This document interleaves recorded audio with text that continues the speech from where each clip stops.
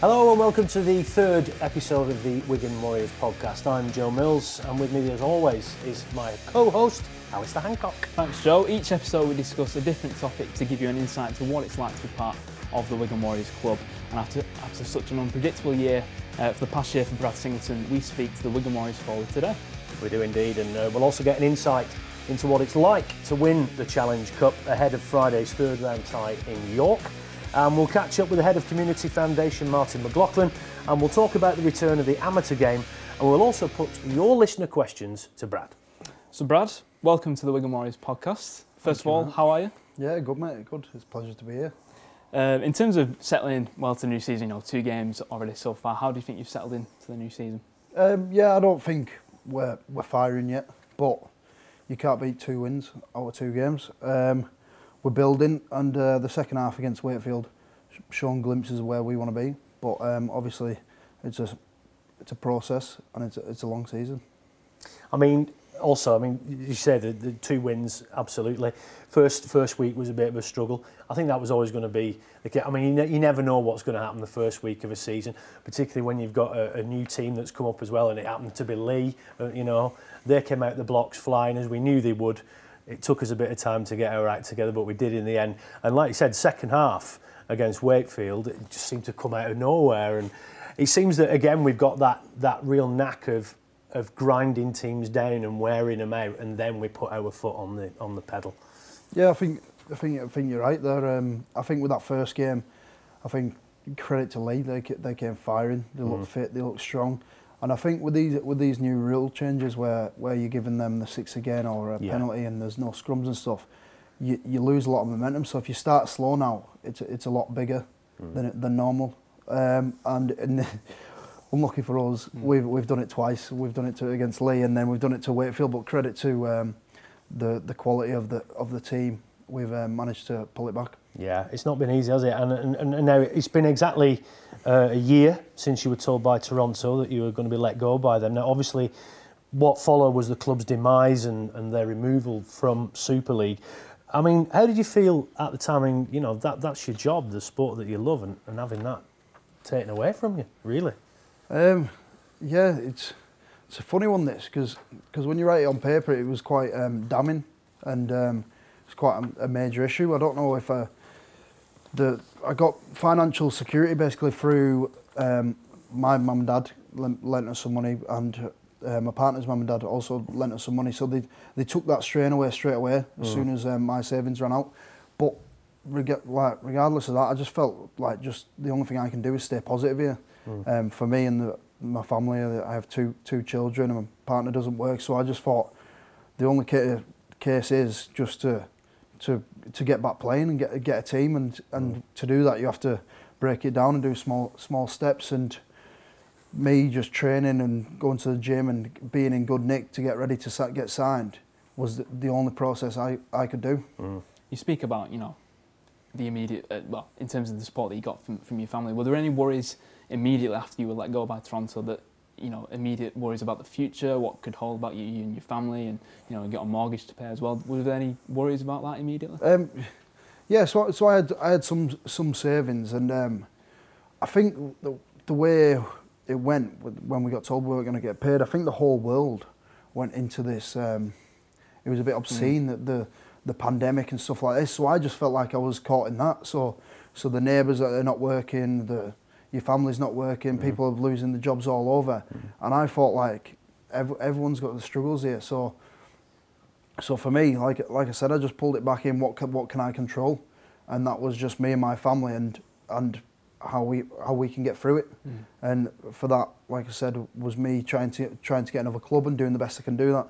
But like I said, I think to remain positive is absolute key, because I think I could have easily flown the white flag there. But what help would that do? Did you say yourself there, your thoughts of maybe like walking away from it, did you have any idea about what, if that was the case, what you might do? And obviously, given the fact, as a professional athlete, it's not the longest career. Have you given any thought as to what you'd like to do when you finish playing?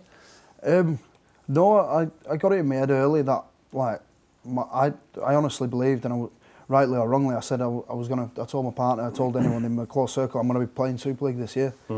They might have thought I was being a bit stupid or silly, or in the fact that I was coming back from a knee up and I had no club, I had no income. But I said, no, I believe in what I can do and what I can offer. And the foundations that Toronto built, albeit we didn't go too well, I felt like I was ready to give it a good year. And I didn't give up on that. And I never stopped believing that had happened. And for when I finished rugby, I don't know where that'll take me. I think the more I'm in the sport, the more I like the other side rather than... I love the on-field stuff, but I'm all taking interest in how the coaches deliver messages, how things get done. I love seeing players pick up form and gain confidence and stuff like that. And I don't know, the more I'm in it, the more I feel like I want to stay in it. Of course, you know, it was Wigan who gave you that opportunity to come back, you know, to the game, to play Super League again. Can you explain the process of how that came about? Yeah, so obviously when Toronto went out the league, we got permission, albeit I think we'd have it anyway because they weren't paying us. Yeah. But we got permission to talk to other clubs, and it was probably there was a process there, probably quite a delicate one really, because I needed the right environment for myself and obviously the right place for me and my family, and so that's not always on about money, and it's more about I wanted to go to a club which believed in me as much as I believed in myself. And I spoke to a few coaches, a few teams, but the main one was, well, the first one was Matty Pete. Yeah. He's got ties with my agent, and we spoke for about half an hour really, and we basically decided, like, you come to I think each player and a coach, to get the best out of both, you need a common goal, and we spoke for a while, and we both had that. He wanted the game I wanted, and we both believed we could achieve it, and that helped me choose Wigan. I think when you signed for Wigan, I think Chris Olinsky, you said you were a Wigan style of player. What do you think he meant by that? I thought about this.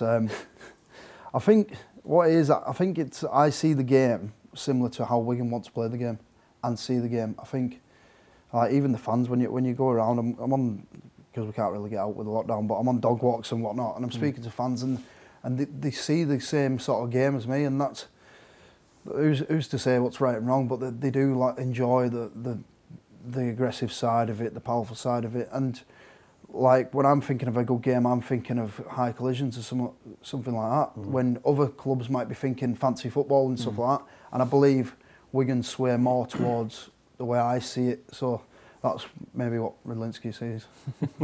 Now, you played in some big games at the back end of last season, including the Huddersfield win, which always win the League Leaders Shield, and the Grand Final as well. How do you reflect on those games, and do you feel it was beneficial coming in early and playing those games as opposed to starting a new club in a pre-season? Because I said a lot in commentary last year that it almost like you just came in out of nowhere and you just hit the ground running straight away. It was great. Yeah, it was incredible really for the journey I went on, to go from no game to thrown in. I remember my debut against Warrington, coming off the bench, and we had all the new rules then, so I was just like, Jesus, this has gone fast here. But I don't know, because I think what I've went through with losing the job to a degree and having no club, I was just on this path of like determination, like where I didn't like it wasn't a relief or anything with the debut. It was like, what's next?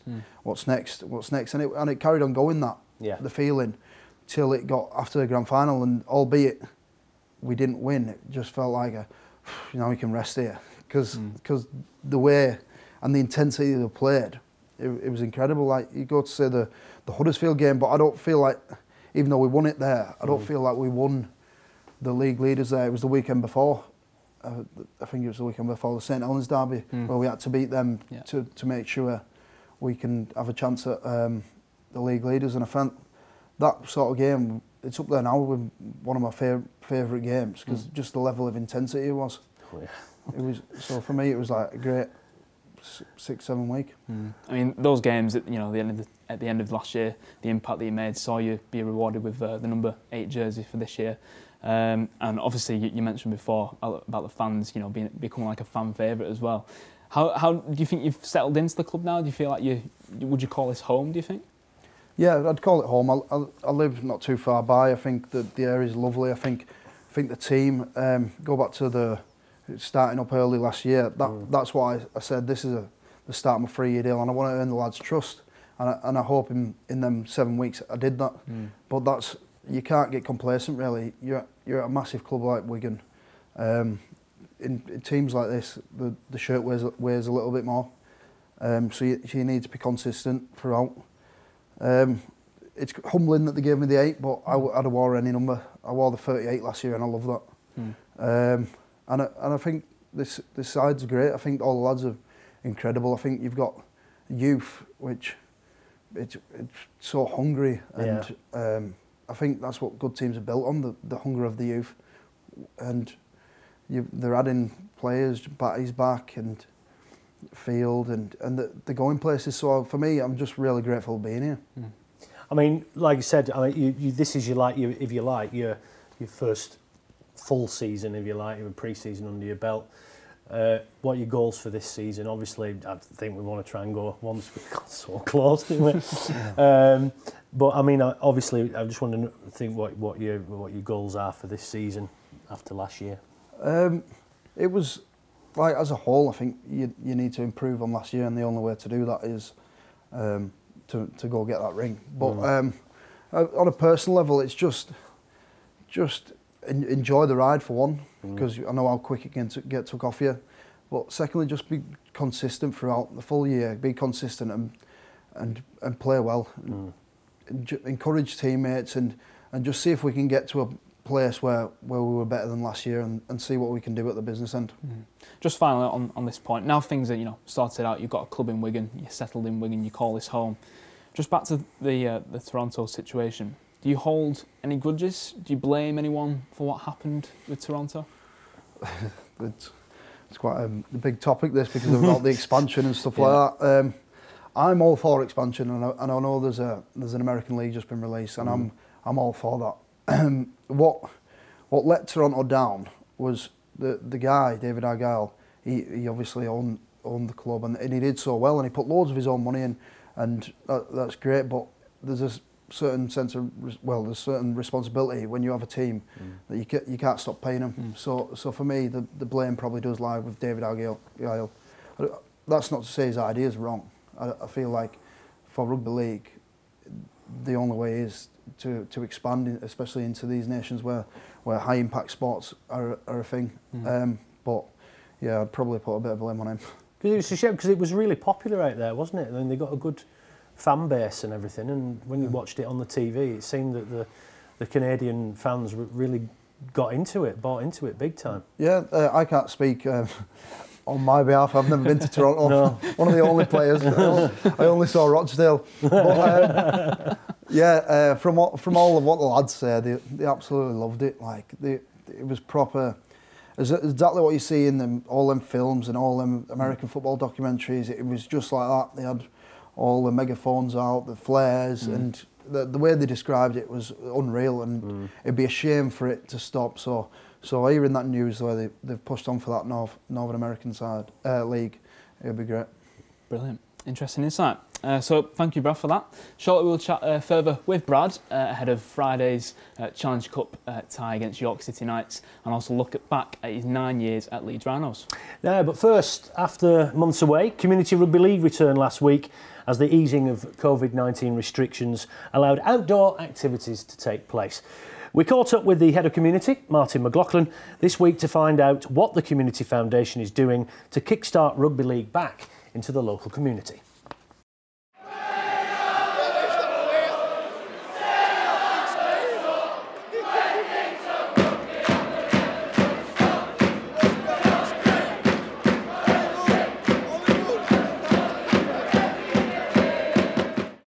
So Martin, thank you for joining us. It's obviously been a tough time for the Community Foundation throughout lockdown.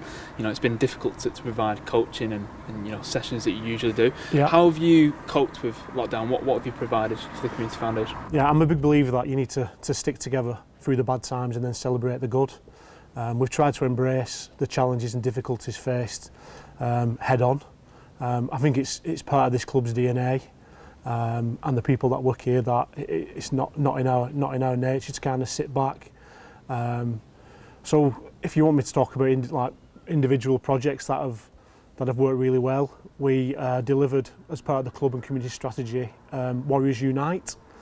So that was about all areas of the business, all areas of the club coming together to deliver a virtual and digital project for the community. What were the benefits of that? Working remotely, working online, virtually. What are the benefits of doing that? Well, I think that from a club point of view, it allowed us to engage with people in wider areas of the UK. So local heart, national heartbeat.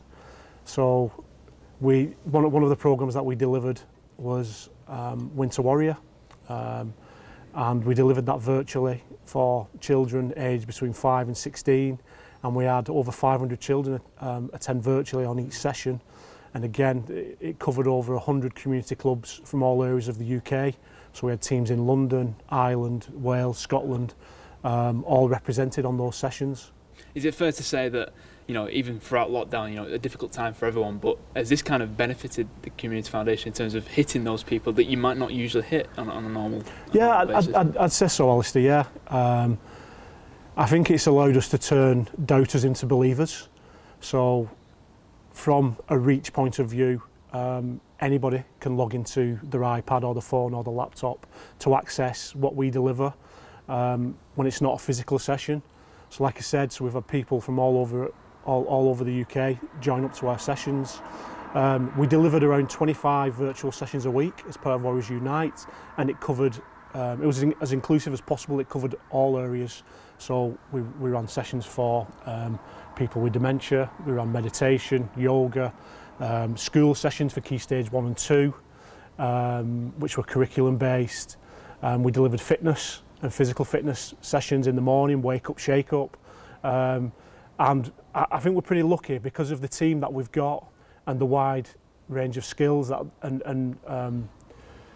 wide range of skills that they've got, that we were able to cover a wide variety of areas. And just to add to the Warriors Unite programme, we saw first team, women's players and academy players as well getting involved. How great was it to see those players getting involved? Oh, fantastic. I think that's one of our strengths as a club, that the accessibility that we have to first team players, big name, brand name players getting involved at a local level. So when we were running some of our sessions, and when you can advertise that someone like a Jackson Hastings or a Sean Loughlin or Sam Powell or Liam Farrell, etc., the list goes on, we're going to be attending those sessions. It does give the programme a real boost. We've also had the women's team and the academy players involved in the programme, which again is good experience for them, showing their skills and putting them in awkward situations, preparing them for what it's like to be in front of the camera and under the spotlight. I think it's good for them, but it's also fantastic for us to have those kind of stars of the future involved in our programmes. The recent easing of national restrictions last week saw the return of Community Rugby League.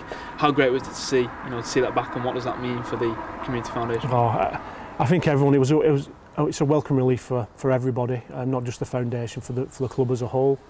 I think we've got an opportunity now to make a real difference in the community. I think that if we can build on some of the programmes and some of the delivery that we've already done and what's already been taking place, we can make a real impact into some of, as you know, in Wigan there's some of the most deprived areas in not only in the northwest but in the UK. What can just finally, what can community clubs, fans, and mad rugby kids expect from Community Foundation in the coming months?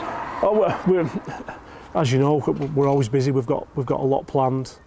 Alongside our usual education, rugby development, health and wellbeing delivery, we're launching a new national camp programme, so holiday camps, which will be delivered not only within the borough but nationally. We've linked up with Wigan Council to deliver a fit and fed programme.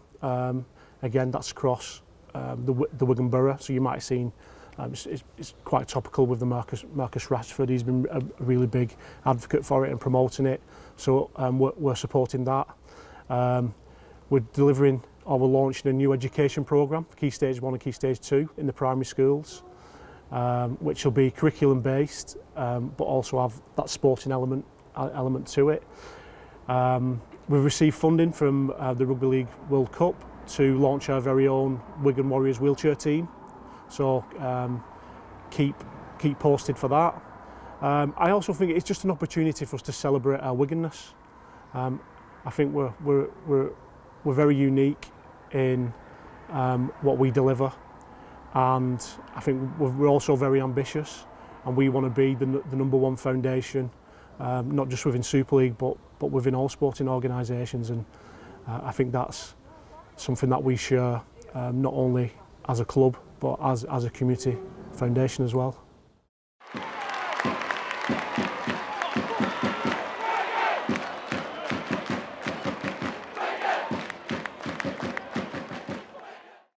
So Brad, as we know, it's Challenge Cup this week. We face Championship side York City Knights in the third round on Friday, and it's at their new stadium. What are you expecting?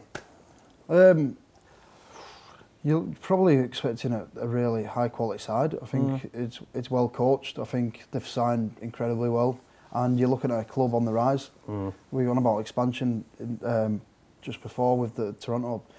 Well, there's no better expansion than going to a city, one of the biggest cities in the UK, and it looks like it's taken off. So I'm expecting quite a big game. Like you said, there's some notable names in there. Adam Cuthbertson is one of those players. Do you feel like they can we can't really take them lightly, can we? They can cause a lot of problems on Friday. Yeah, Cuthbo in particular, incredible player. He's very unique, and if you let him play, he'll be one of the best players on the park. But just in general, we've got Ryan Atkins, Chris Clarkson, Danny Washbrook. The list will go on. I think they're a Super League standard side, so in a cup where it's known for like shocks, and I'm expecting the best of York, and that's one of the best. If I'm saying they're a Super League standard side, I'm expecting a Super League game, and I think it'll be a big game.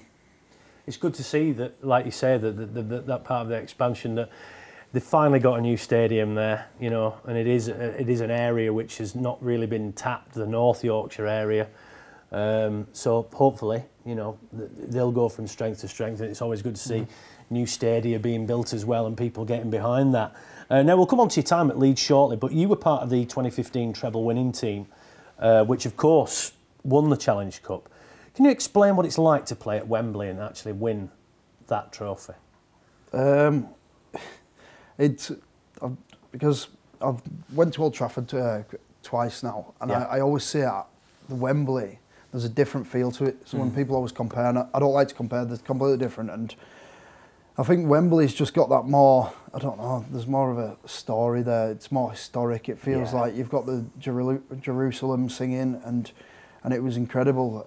Like just when you're in that tunnel, and it goes back to when you're a kid, just watching or remembering all them games. And the game seemed to go really fast, to be honest. And then next minute you're a winner. I managed to slip over there, get a try, but for all 80 metres. But it was incredible. We were in a very motivated side, very driven. We were probably the favourites that day against Hull KR. So I don't know. We felt like, and we were on the way for a treble. So for us, it was like, we've got this one, and we'll go again. So I don't know how to put it. It's just an incredible story and an incredible trophy.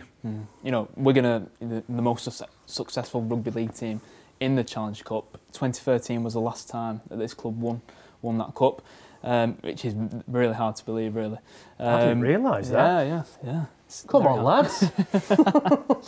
Where does the cup sit on this club's priority list this season, do you think? I think quite high. I think this group under Lammy, I think we need to start getting some silverware. Basically, to be a respected side, I think we need to win. Like we go back to me signing for this club. I don't feel like I'll be respected from a personal point of view unless I'm sat there with a Challenge Cup medal around my neck and a grand final ring on my finger. So I think it's massively high up. It was nice, obviously, to get the league leaders, but there's nothing like the Challenge Cup.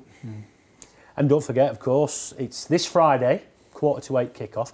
Bilko and I will be bringing you live coverage of that, the Listen Live. Of course, you can just go to the club website, click on the link and you can listen to that. You can also see it for free on the Sportsman's website, Facebook and YouTube pages. Okay, so we'll be on air from about 7:35 for that, so just go to the club website. You know the drill by now. But you can also watch the game on YouTube. The channel is called The Sportsman, and you'll be able to watch it for free there. Brilliant. Now, of course, the next Super League game for Wigan is Leeds away next Thursday. Let's just reflect on your time at Leeds. 9 years at the club, you were part of one of the most successful teams of this generation.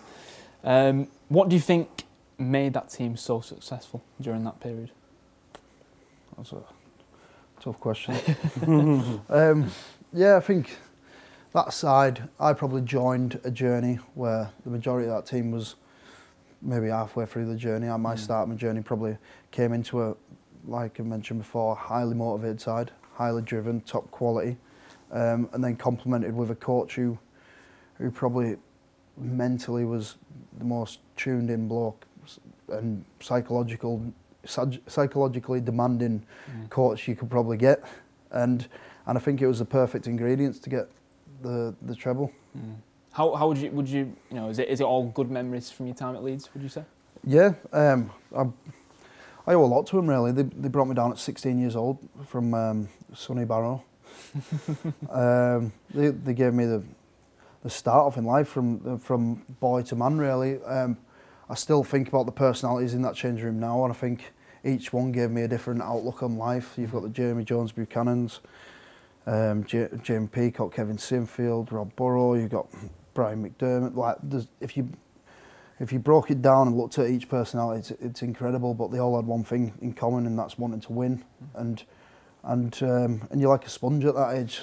So I probably blame them for how I think now. The weird. I mean, you mentioned Rob there, and of course, it's been really sad what's happened to him over the last year or so, and obviously we wish him all the best with his continued fight with that. I mean, what was your relationship like with Rob? I mean, do you still speak to him now? Do you check on how he's getting on? Yeah, it's a terrible story really, but I think people can get comfort from how much support he's got and love and family. He's got an incredible family in his 3 children and Lindsay, the wife. He was just a great bloke, just funny, and in the change room he's just always up for a laugh. Before you get in the change, well, you walk through the door and he'd just go, here she is, like it could be anyone. Yeah. But he's always on the front foot, and he's a powerful bloke, and when you meet him you'll never forget him. I probably on the away coach, I probably sat next to him since 2012 till 2017, so I knew all his little mannerisms. He was so funny. He was like basically addicted to Disney. He comes out with quotes all the time, and he's a great bloke. I went to see him in January, and he's still high spirits. There's a few of us around, and like I said, he's got loads of support. And you can't speak a bad word for him. He was honestly in the change rooms. I remember when I first came down. When I was 16, 17, he was on that. He went to training. He took us to recovery, and he was just asking me how's the families, slagging off Barrow, and well, that's all he did on the away trips. He just slagged him off, and he's in high spirits when I seen him last, and he knows that he's got loads of support, and I hope at some point M&D association come up with some solution. Let's hope so. You mentioned the changing room before, what he was like in the changing room. What did you learn of him in terms of when he was in that changing room as part of the team? What did you learn of him? How to insult people quicker, how to get the first dig in. I don't know. He was not the type of bloke that was too serious. Some big characters in that dressing room, weren't there? Yeah. No doubt he wanted to win and was incredible on the field, and when he did speak with seriousness, it was great. But he was just so lively. He'd just take the mick out of everyone before you even get a chance to sit down. Now, after the game next week against Leeds, you auctioning off your shirt. Is that right? You want to be doing that? Yeah. I know last year when I came in, I made my debut. You just did a Rob Barrow round sort of thing. Yeah. And I've said if it can generate something like that again, I don't know what's best, the auction or a raffle. We said last time to give opportunity. A few people said, and whatever generates the most. A bigger appeal really. If we can get some money for M&D and open people's eyes to this awful condition. And just touching back on the Leeds team he was part of, another one of those teammates was Zach Hardacre, who of course teammates now with here at Wigan. How would you describe your relationship with Zach? He's like he's a good mate, but you could have borderline say like a brother, in the sense that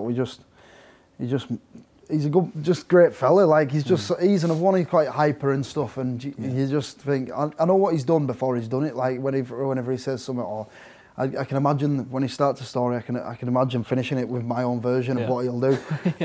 So I know him quite well, and obviously he went away in 2016 from Leeds, 2016. So I've missed him for 4 years, but it's like nothing's changed. He's just older on paper. I'm bolder. But he's honestly, I don't think he gets enough credit for how good of a player he is. I think people forget he was in arguably the best Super League side in Leeds. The cast side that battered the league in 2017. And then he's in this great side now. I think so. He's got 3 league leaders, and he's the common denominator there. I think when he's on, there's no better player potentially in the world in his position. Brilliant. There you go, Zach. I hope you're watching and listening to this. You'll win 50 quid. Right, we reached out as we always do to listeners, viewers on Instagram. To get some questions together to ask Brad this week. So what have we got, Alistair? Yes, so the first one is from Zach Hardacre. Here we go. He asks, who is the hardest Cumbrian? Whatever that means. Boadicea. So, I'll give a name. When I was a kid, I used to watch Barrow Raiders, and it was around 2006, 2007, 2008, and they were going into some a bit of glory days. They had a decent owner who was spending quite a bit, so the side was romping the leagues, and there was a player there called Brett McDermott, and he played up the course as well in Whitehaven and Barrow, and he was just incredible. Growing up, when you're so far out of the Super League sort of circle, that was your main rugby, so I ended up ball boy there and stuff, and this Brett McDermott was tough as out and took every ball in, and I think he had a few scuffles along the way, and then he retired and took up MMA. So wow, says it all. So I think I'm going to say he's the toughest Cumbrian. Yeah. Just quickly before on that, I mean, this is something that has raged on for a long time now. The fact that I can't even remember the last time there was, that there's not a Super League franchise in your part of the world. It's a crime, surely. Yeah. It's getting the clubs to... That's the issue, isn't it? I don't know where I stand on it. I obviously want a Super League franchise up there. Yeah. I think it's crying out for it. I think if you go around the most schools, and even up the coast further, so Whitehaven working, it's even more popular there. You go to the schools, they sport rugby before football, and that's a massive achievement, especially in the Northern Hemisphere. I don't know what the answer is. I don't think anyone's come up with it. Do you merge Working and Whitehaven? I know they'll never do it, but do you force that hand, or do you put one a bit further out around the lakes area in hope that Barrow and Working and Whitehaven come to it, or do you make Barrow on its own? Do you pump loads of money in there? And you'll never find the right answer until someone tries it. But it is a crime. You've got players coming out of Barrow. You've got Morgan Knowles, you've got Benny Harrison, myself, you've got Aid Gardner, and that's just from Barrow, and that's with no path really. And just on that, from that area, we've got a number of fans, Wigan fans from that area who support the club. Why do you think there's such an attraction from Cumbrians to support or even play for Wigan in yourself as well? I think you're our closest Super League side, really. As weird as that is for Barrow. I don't know what the mileage is, but it's a shame again for Barrow fans having to reach out. And I get it'll go back to maybe when they were Lancastrian, if you asked them, because in the 1980s they were from Lancashire, and they might have, I don't know, saw a bit of a stronger tie, but. It's just a shame that we have to ask that question, because Barrow should have their own. They've got it's a 70,000 populated, 70,000 people are within the town. It's a crying shame that they haven't got their own Super League side. But to go back to that, they're all cut down the middle, so it's either Liverpool or Man U or Saints or Wigan. One or the other. The next question is from Thomas Faramond. What made you choose Wigan and not any other team last year? Yeah, I touched on it just before. I think I was very cautious with where I went. I needed the coach, because I didn't mention it before, but towards that back end of Leeds, we went through. I think we went from Mac to get sacked, Kevin, Jimmy Lawson, Ferner, then Agar. There was 4 coaches there, and that's 4 different philosophies. And for me, I needed some stability. So leaving Leeds, I looked for that, in the sense I went back with Mac. So to go from Mac, I needed someone on the same page as me, really. And Matty Peets was the first conversation, which we touched on before. But then Adrian Lamb was great, Ridlinski was great, and we all wanted the same thing from each other. Brilliant. The final one from me, from Billy Mather. Who was your idol growing up as a kid? Idol as a kid. That's a tough one. I don't know. I supported Liverpool for a bit, so, well, I still do. Yeah. But, when you're a bit older, you've got a few bits on. So I struggle to get behind them enough. But, you'd say like the Gerrard, but I'd even go to say that Brett McDermott, watching them. Yeah. And then if you look at the Super League, like Adrian Morley, once short of watching his highlights. And then even Barry Mack, which was quite weird, because he ended up being my head of youth at Leeds. Brilliant. I'll never forget Adrian Morley. I still can't go that 10-second cameo he made for Great Britain. And he was pawing the ground on the touchline. You thought, he's coming straight off as soon as he gets off. Joe Ash says, how did you feel on your Wigan debut? I mean, that's always it's a standard question, but I mean, it must have been an exciting time for you, particularly given what had you've gone through with Toronto. Yeah, I think when we can do it right. There's a build up to it. There's I know they usually get the family in, but we had a bit of a video and they speak a lot, and there's a shirt presentation, and it feels really prestigious, and I feel like this club can do that, because I feel like it's a massive club. And it felt great just to get that, really. And then to play, it was more like, once you see your shirt, and then I'm a bit older now, so once that was ticked off, so just something similar to that, I was like, oh, that's quite nice. But then it was like job in hand, like I had to nail that performance, and then after it, maybe it was like, wow, I've just played for Wigan there.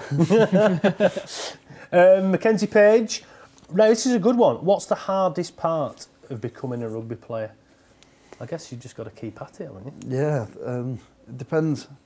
Becoming one, like to stay at it, maybe to stay pro. Well, I don't know. I mean, or is it? I guess maybe it's hinting at how do you break into this crazy career?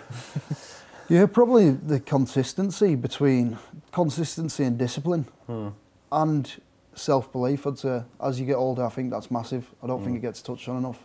I think you need self-belief before anything else, really. You have to believe it before you can achieve it. And I feel that when you're a kid, you need to be disciplined. You need to turn up to every training session and every game.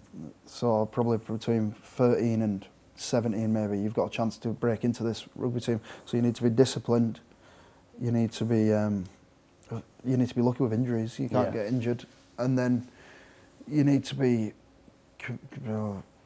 believe in yourself, and you just need to keep eye at consistency. I suppose it goes hand in hand with also finding a good amateur club that will bring you along. Which one were you at? Yeah, mine was Barrow Island, and it was fantastic. There's some amazing amateur clubs up in that area, aren't there? It was full of. I was very lucky because all the coaches were ex-pro. Yeah. I know a few lads I played with. It was their dads, but they were all ex-pro, like Neil Shaw, Dean Marwood, and then some great ones that were committed to youth. Steve Jackson, Steve Oyle, and John Jefferson runs the spot up there, and there was loads of probably love there, you know. So I felt like I didn't ever think that rugby was a chore. No. And credit to Barrow Island for. Yeah, I think that question's great. It could cover everything. There's everything. There's all sorts of ingredients, but I'd say stay disciplined, committed, and believe in yourself. A little sprinkling of luck. That goes a long way with everything, doesn't it? Lewis Stevenson, what made you want to become a rugby player? I mean, you must get asked that a lot, but I mean, players have different answers and things.